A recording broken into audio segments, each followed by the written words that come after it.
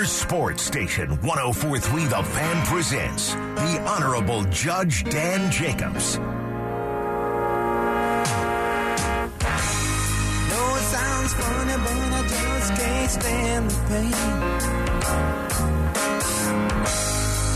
Girl, I'm leaving you tomorrow. Seems to me, girl, you know I've done all I can.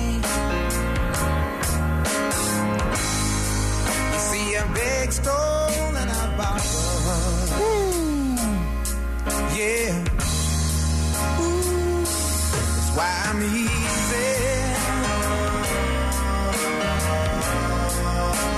I'm easy like Sunday morning. There it is. Easy like Sunday morning. That's why It's the Dan Jacobs Show. It's the easy like Sunday morning edition of the Dan Jacobs Show. And man, that song is apropos because, man, it is a little, it's a little gloomy. It keeps you a little subdued, like a little chill out there today. What do you say? Sydney Cora behind the glass. Isn't it like that a little bit? Yeah, I think it's going to be a gloomy day. Yeah. All day. Gloomy Sunday. It's just, dude, it's been so hot, and then it's chilly. It was about 57 degrees, this morning. What I do is I get up a little bit early, and I slept in a little bit today. I've been a little under the weather. But I did, I got up about 6:30, whatever, and I do a little bit, it's basically a sort of somewhat of a positive meditation to start my day. And I'm outside. I had to put a jacket on. It was chilly. Wait, what? How do you go through your meditation? What's your... Well, it's called priming, right? Oh. But that's really because, guys, you don't want to be, I'm a man. I don't want to call it meditation. But it's a priming exercise. But if you're being honest about it, it is a meditation. But what you do is, and it's on the iPad or whatever. But it's, start your day.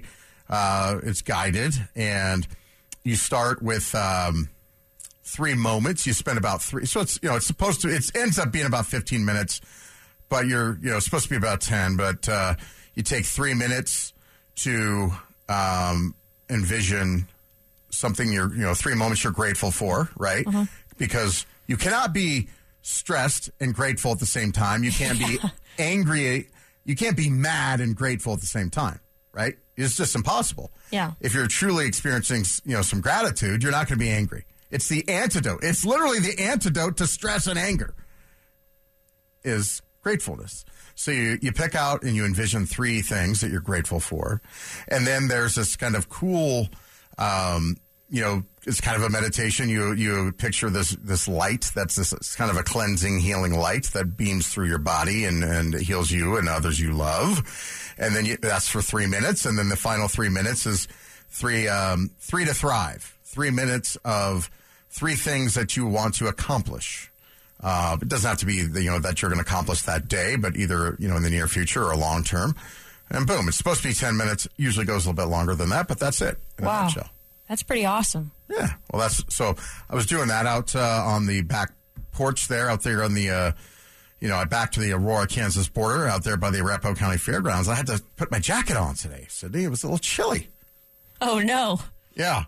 Fall's coming when you have to start putting your jacket on in the morning. Yeah. It is also a gloomy day. So. Yeah, so it's gloomy, but it's like 57 degrees. I'm thinking, we've been out there at the denversports.com zone, and, it's thankfully we're, in the shade because we have the big tents up, the big denversports.com tents, and we got the, our program director, Raj, has all these, they're basically little air conditioners. They're like buckets with water, and then they got these fans, and it's very, we got a very nice setup out there. And Gravina's gives us some nice ice cold water to consume throughout the day. So if you're in the denversports.com zone, you're relatively cool. But if you go out to the practice part of, you're sitting on the hill, it's very toasty.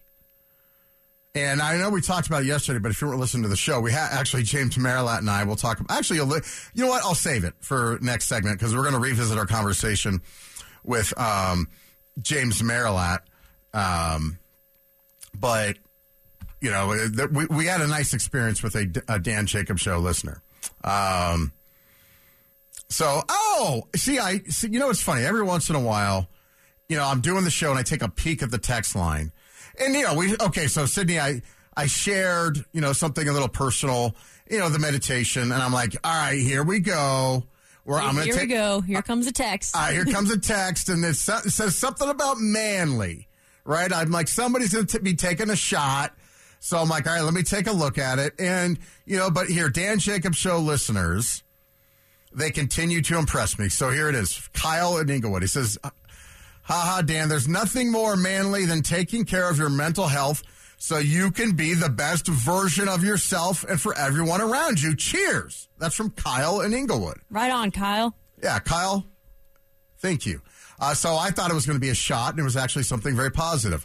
Thank you to you. See, I was actually blown away because every time I share the thoughts about the grounding, Sydney, I shared, how I'm doing the grounding stuff, harnessing the energy of the natural energy of the earth while I'm sleeping. And people go nuts for that. They're like, Dan, tell me more.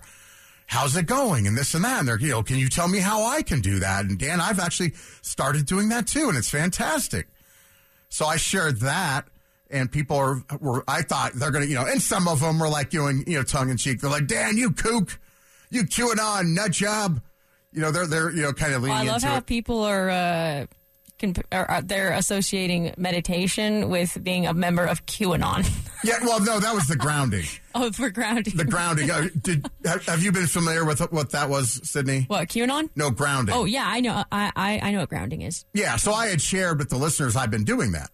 And almost overwhelmingly, they've been very supportive. And they're like, tell me more. But some people were like, yeah, you QAnon kook.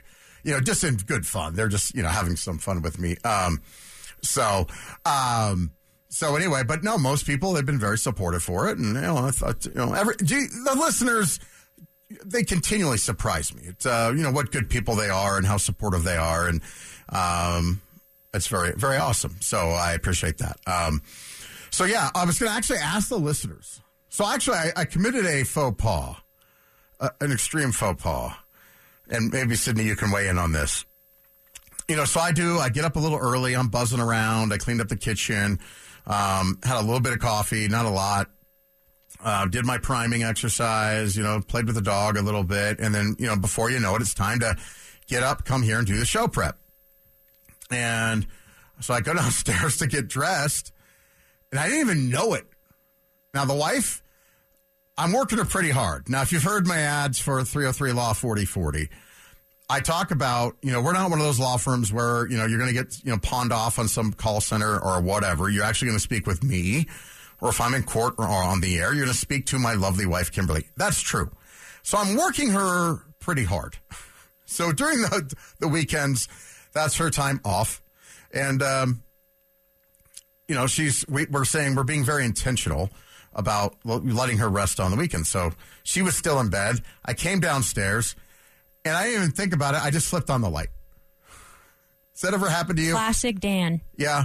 I was just like, all right, let me, and it's pretty light by this time. It's, it's after 8:00. But she's still resting. She's in that state where she's not really awake yet. She's probably half asleep. She barks at me a little bit, Sydney. I'm like, man, what'd I do? And I'm like, well, I'm sorry. And she's like, you woke me up all last night, blah, blah, blah, blah. I'm sorry, honey. I didn't mean it. So I apologize. So today, because today's her day off. But tomorrow, so she's like, she finally said, because during the football season, I don't work Sundays, so I at least have that day off. But, I have a lot of jobs. I'm a judge. I still help some people on the real estate side. And of course we have 303 Law 4040 kicking. And then during football off season, I'm doing the show, both Saturday and Sunday. So I had been working 7 days a week. And then once I hired my wife, to come work for me, she finally, we appreciate each other more because we see, she's like, dude, you are really working really hard. And then now I have her working really hard. So she has mandated that I take one day off a week. And that day is Monday. It's tomorrow, Sydney. And so Broncos are off. I had been, last week I went to Broncos training camp, even though that's still working a little bit for the show, but it's a good time. So the Broncos are not, they're all, as far as training camp, I don't know if they're practicing and it's not open to the public, but I will not be going to training camp tomorrow because it's not open to the public. So I have to find something to do. I might take, normally I go to a movie, but I've seen all the movies that are out that I want to see. So I'm probably not going to go to a movie. I guess I could go see the Meg, the shark movie, right? But that would just be going, it's not going to be a great movie, but it would just be going to the movie just to see a movie. Sydney, what do you think about that? I wouldn't do that if I were you. Yeah, why not?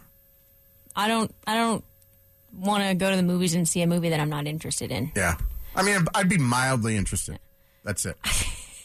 I mean, you could go and make fun of it. I like to make fun of bad movies. Yeah. But you could hit the links. Yeah. Well, I'll probably go to the driving range in the morning. So I'll probably, although I've been a little bit under the weather, I will, if I'm feeling good enough, I'll get up, I'll go to, the boxing workout class and then do the driving range. But then, that's all done by like 8 a.m. So then it's like, all right, what am I going to do with the rest of the day? I could take the kids swimming. That might be something nice. I could stop by the denversports.com zone just to say hi. I might do that. Yeah, say what up. Say what's up. But I don't know, the rest of the day, what should I do? I could play a full round of golf, but my golf game just is not, it's not in order. I got to get my golf game in shape because it got a big round. We're going to sneak away to Steamboat, a couple of guys at the station. I don't want to completely embarrass myself. We have kind of a golf weekend coming up in about 3 weeks, maybe a month. No, it's about a month from now. So I got to at least, get my game in enough shape that I can, not embarrass myself. Right. But I'm still in driving range condition. I'm not in golf right. Round of golf condition. If I had to go out and play a round of golf right now, I'd be like Zach By.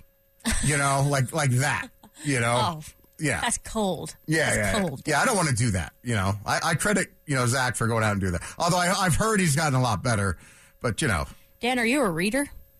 No, not much of a reader. It's amazing I got through law school. Yeah, I can't, that's crazy. Yeah, it's amazing I got through law school because I do not like to read. So, and Boo, by the way, on the text line, a lot of people coming in on the meditation, and we'll get to that a little bit later in the show. This guy says, well, been grounding for years. Well done, Dan. That's from Jimbo. Somebody else. Jimbo. Yes. Consistently spending quiet time in nature is a vital part of my mental health care routine. And then he sent me a beautiful picture of some stuff out there. And then here's another long one I won't have time to read right now.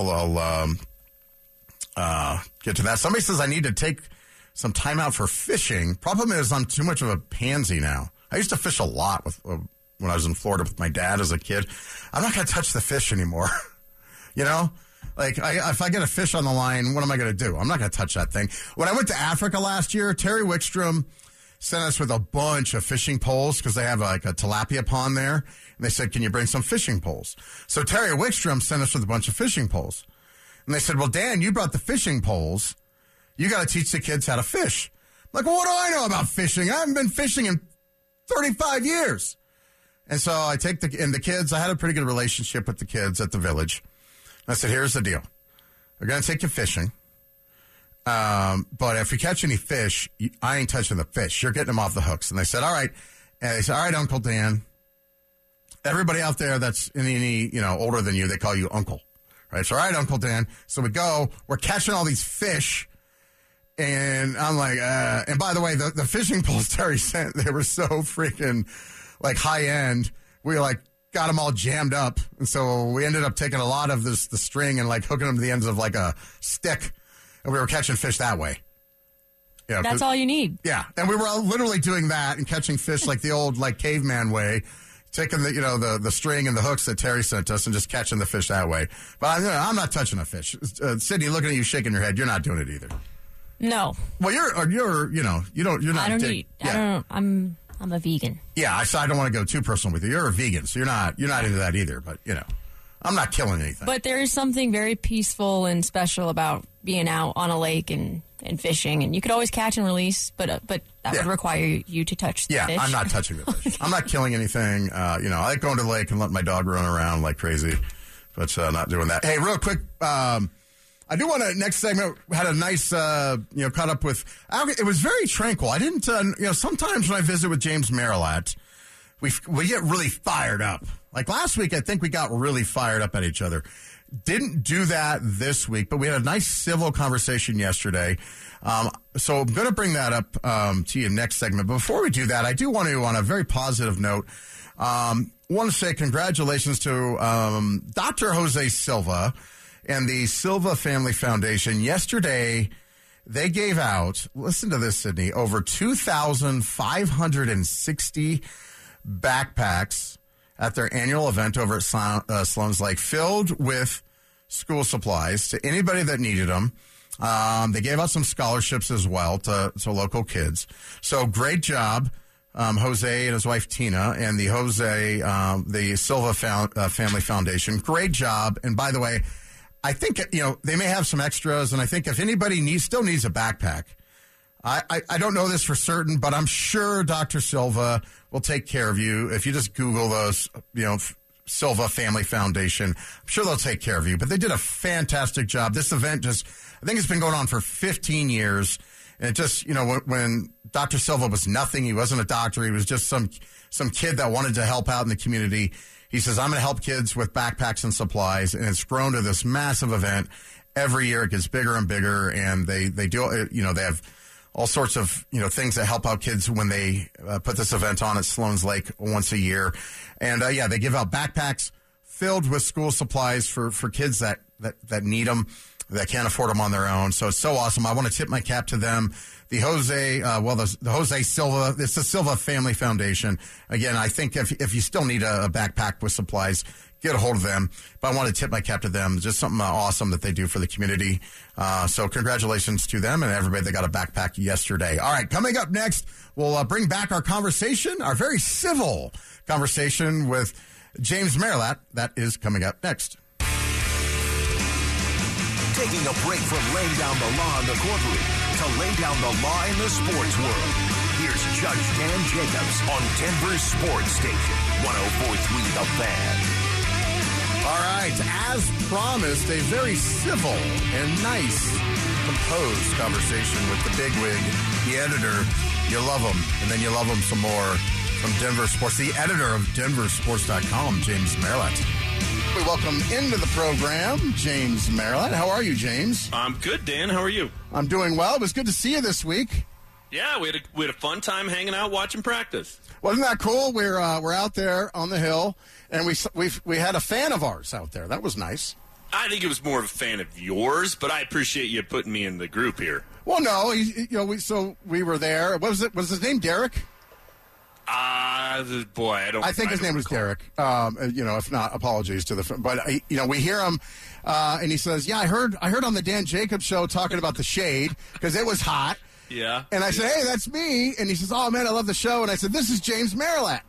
And he goes, "Oh man, I love listening to you guys argue on Saturdays." Or he says, "I love your segments." Maybe didn't say argue. So yeah, he liked both of us. Yeah, no, that's fair. But it was pretty funny because you were talking about how they need to be able to put shade. Essentially, you were doing the same rant you did the previous Saturday. Yes. And he just turns around and says, "Hey, I heard that on the Dan Jacobs show this weekend." I'm like, "Yeah, well, this is Dan Jacobs. You're getting the live version of it here once again on the Hill." It was funny. It was a funny moment. Yeah, but the way you're setting it up now, though, is acting like you weren't in 100% agreement with me because you tuck tail and run right up to that tent about 15 minutes later. Did you not?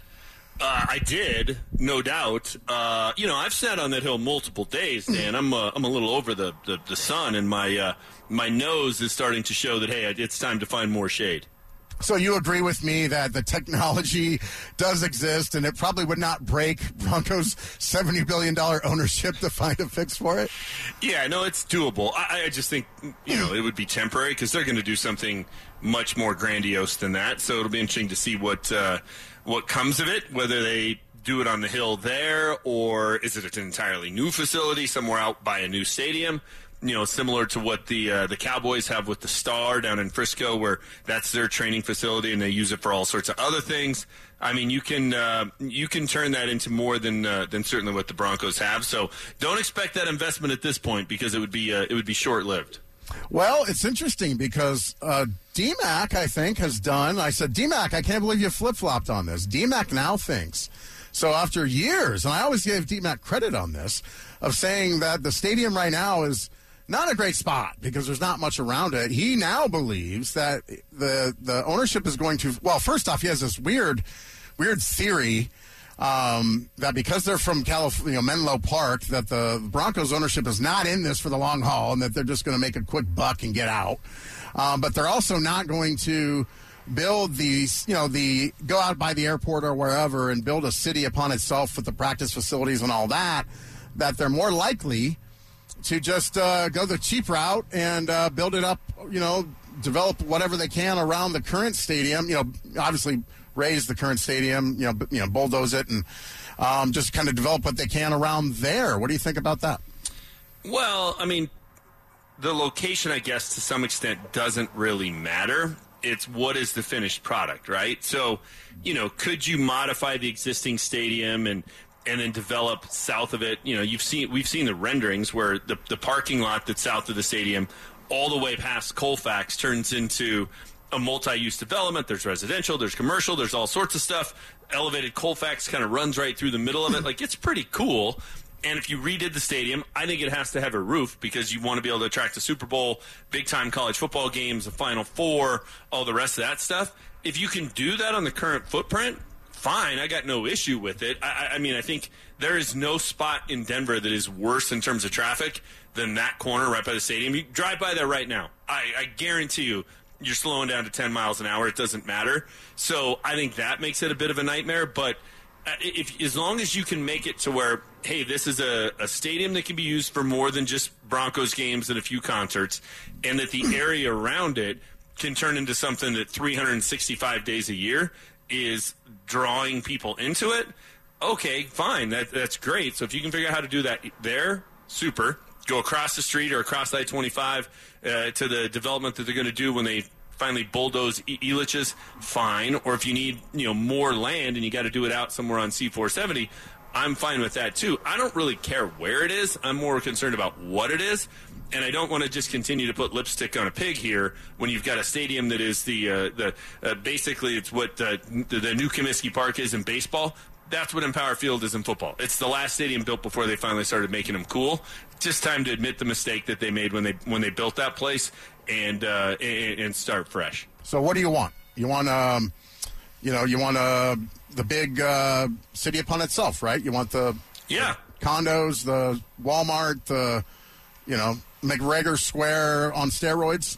Exactly. That's exactly what I want. And I want it to be something that, in terms of a stadium, what the Raiders have, where the Chargers play, it's not their stadium, but where the Chargers play, what the Cowboys have, what the Falcons have, the new modern stadiums in the NFL that are just at the next level, that's what it needs to be in Denver. And that place, when it was Invesco Field at the time it opened, it was nice, but there was nobody who said, wow, I gotta go to Denver and see Pat's World. I gotta be a part of that. I gotta experience it. It just was never that. So it's time to, wow everybody. That's what you need to do. The Broncos need to build a facility that takes stadiums and the community around the stadium to the next level, and everybody starts copying them. That should be the bar.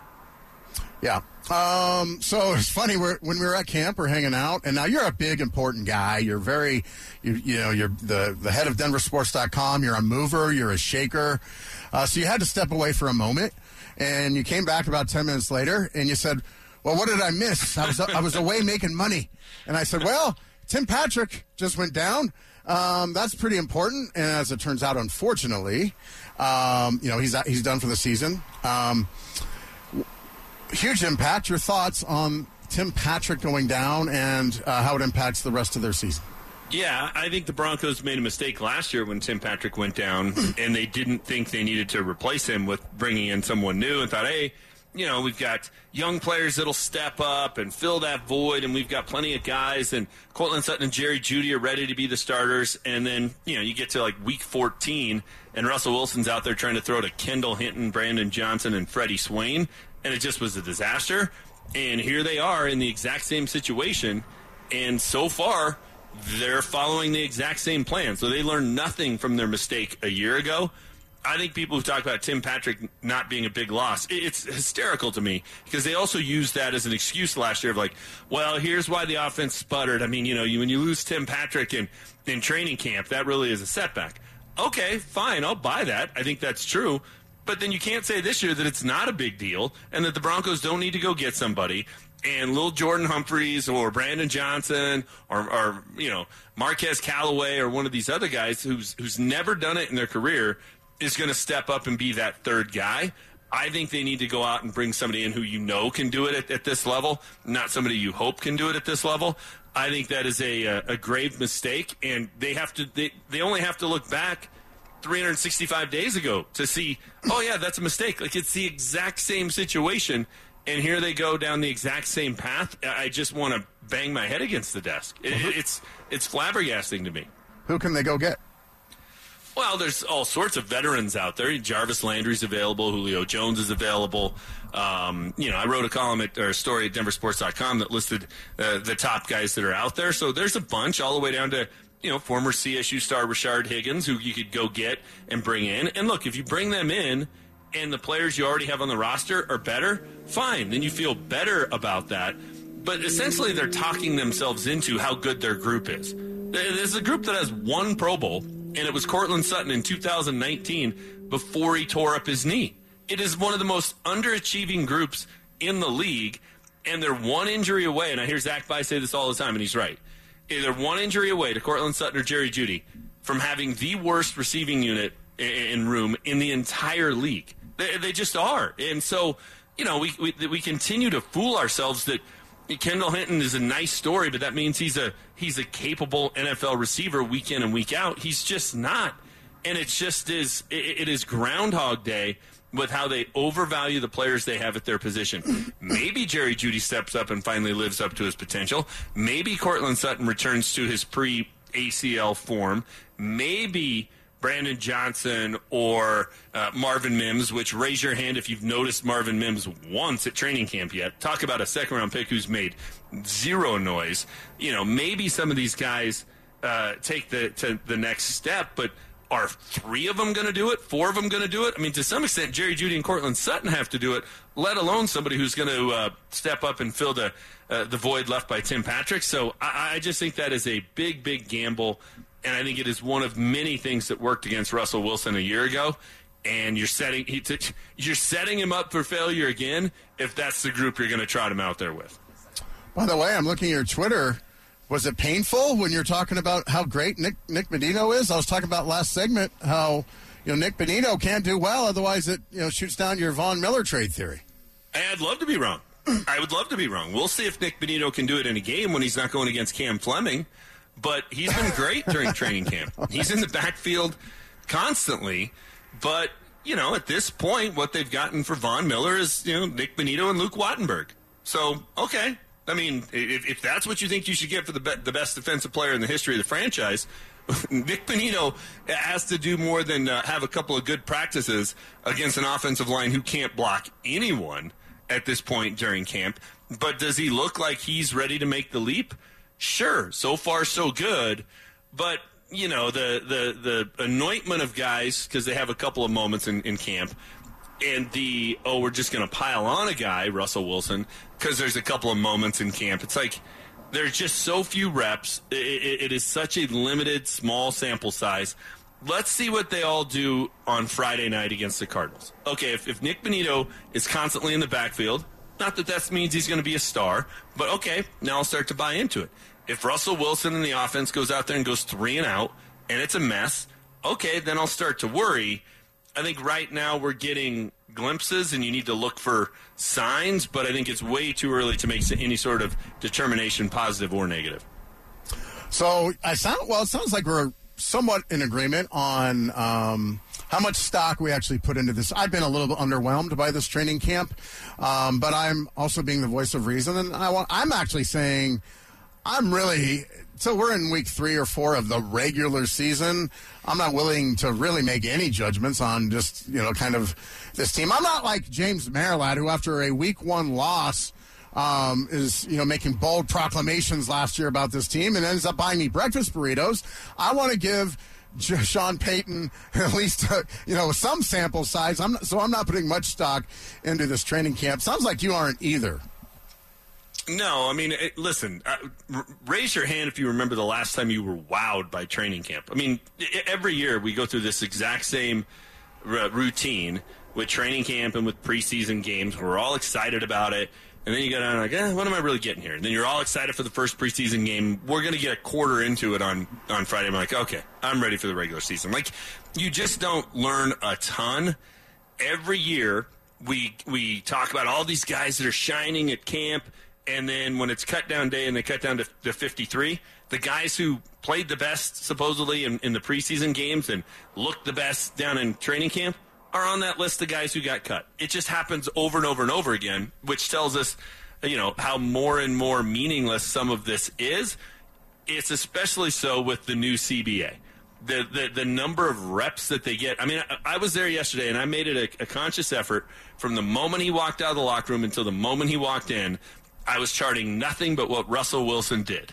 And, yeah, he's off throwing footballs into a net, and, they're doing some of those kind of drills. But essentially, in terms of, 7-on-7 or 11-on-11, he ran, 20 plays in an entire practice. I mean, he runs the same amount of plays as Stidham and DiNucci. Which slays me. I don't understand why that's the case, why your ones, when this offense has been so bad, gets a third of the reps during training camp when reps are limited. But it really is hard to glean too much out of it. We don't know what the script is for that day. We don't know necessarily what they're trying to accomplish. So, I think it was funny. I wasn't particularly impressed yesterday, but the consensus from all the folks who all gather and, come up with their groupthink was, hey, the Broncos offense was better today. Based on what? I mean, the fact that they, tried to do hey, we're down 6, minute 48, need to march the length of the field and get a score, and they went false start, 3-yard completion, pick 6. That was a better offensive showing. So I just think, it becomes a little bit of confirmation bias. You see what you want to see. I think the offense has certainly not been dazzling, but I don't really recall a training camp when it was. And maybe that's because they've had such a bad offense for so long. It's hard to think back that far, but training camp should be taken with a grain of salt. I'll put it that way. I don't necessarily disagree with you on the reps, but it almost sounds like you are questioning the methods and operations of Sean Payton as a coach and the way he's running his practices. I'm questioning why the first-team offense is getting a third of the reps. Yeah. Well, he directs that. I know. That seems silly to me. What are you doing? You're questioning Sean Payton? How dare you? Hey, he can go out and prove me wrong, and I think we all should have questioned. Well, I shouldn't say we all, because the former players on our station questioned it at the time. But we all should have questioned Nathaniel Hackett's methods more last year. It doesn't mean I'm a Sean Payton hater. It doesn't mean I'm calling for his head. If you don't agree with 100% of what somebody does or somebody says, that doesn't mean you're not a fan of his and you're not rooting for him. I just think that's weird. I would like to see Russell Wilson, especially when they're not particularly firing on all cylinders, to get more reps. But do I trust that he knows what he's doing? Of course I do.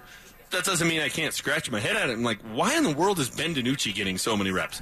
If the Ben DiNucci reps ever come into play this year, it is an unmitigated disaster, is it not? Yeah, I would agree. Right. So what are we doing here? Well, I don't take issue with that. I don't know. You're getting into dangerous territory there. I mean, he's a very paranoid guy. Dangerous? He's a very paranoid guy, and I would tread lightly if you're going to be criticizing Mr. Payton. He doesn't like that. He's very distrustful of the media, and you could get in trouble. He and I see eye to eye because for a long time, at least for months now, when people have been talking about Russell Wilson and, hey, he had his office in the building, and I said, hey, wait a minute. If there's a kid that's misbehaving, I don't blame the kid. I blame the parent. That's on ownership and on George Payton and on Nathaniel Hackett.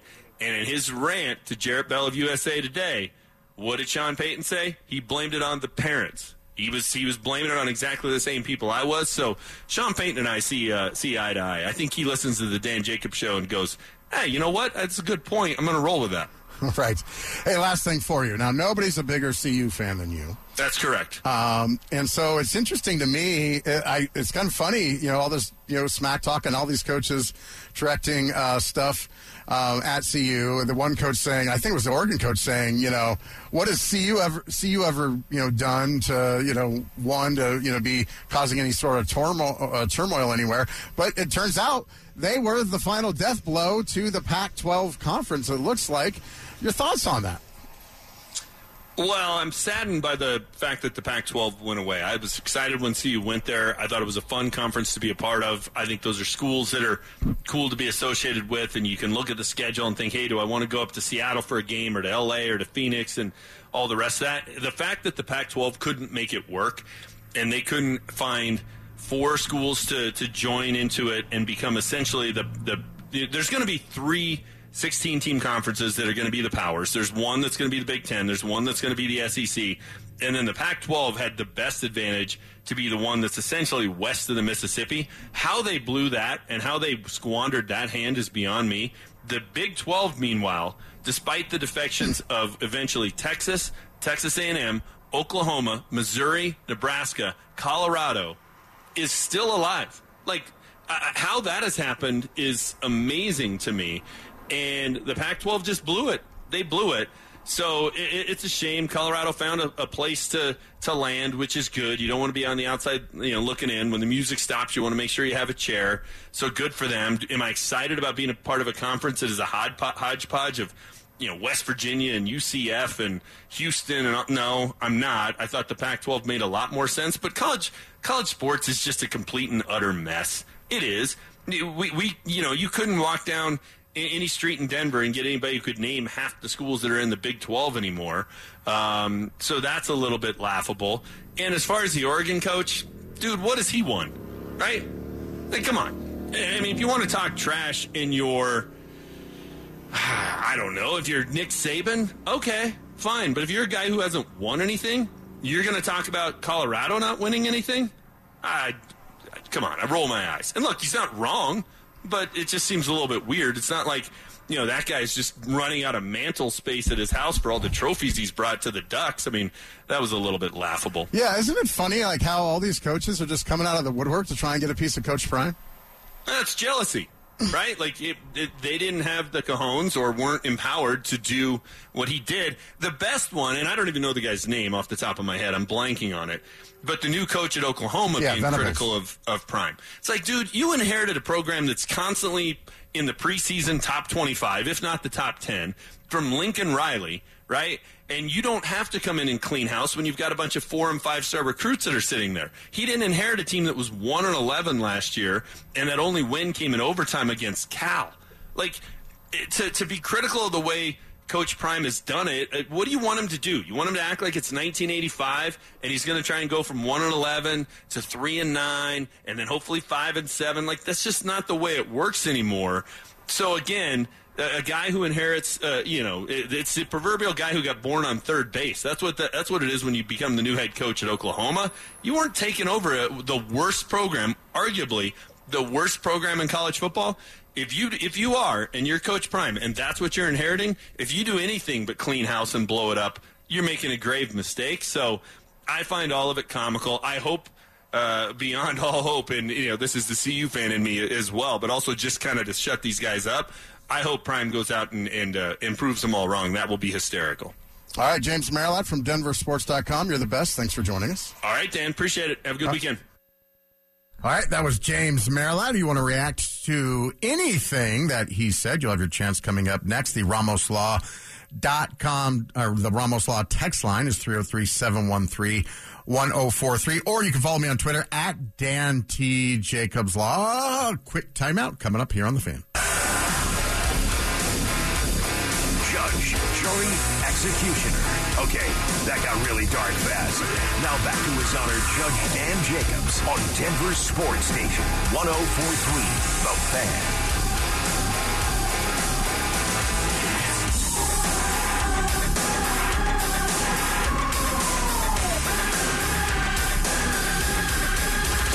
All right, so thanks to James Marilat. Just looking up stats here.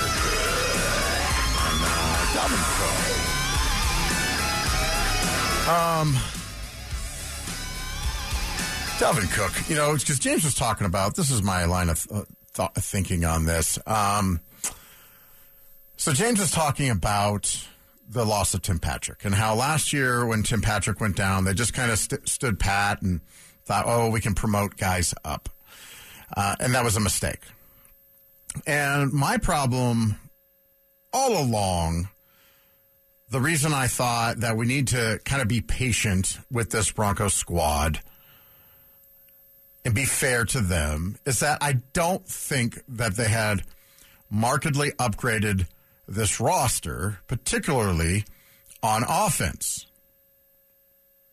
And people said, Dan, you're crazy. They got so much better. They added Mike McGlinchey, who is not a very highly rated pass rusher, pass blocker, excuse me, in the pass blocking game, blocking the pass rush. Sorry, I got my wires crossed there. And Ben Powers. Kind of neglecting to note that Garrett Bowles, who had his only good season in his career ever during the COVID year, and then began to regress again after he came back and the COVID rules and the empty stadiums and everything were gone. And then he got injured. So Garrett Bowles, who was a career disappointment outside of 1 year and then began to regress after that and then got hurt, is your starting left tackle. Lloyd Cushenberry, by all accounts, is not a starting NFL center, and they're just waiting to find his replacement.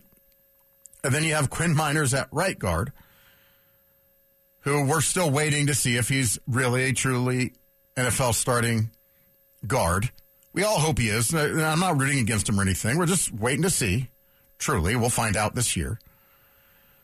And then you have Mike McGlinchey, who was one of the worst rated, not worst rated, but one of the lower rated. I think it was like 56, but, one of the shockingly lower rated pass blocking tackles in the league.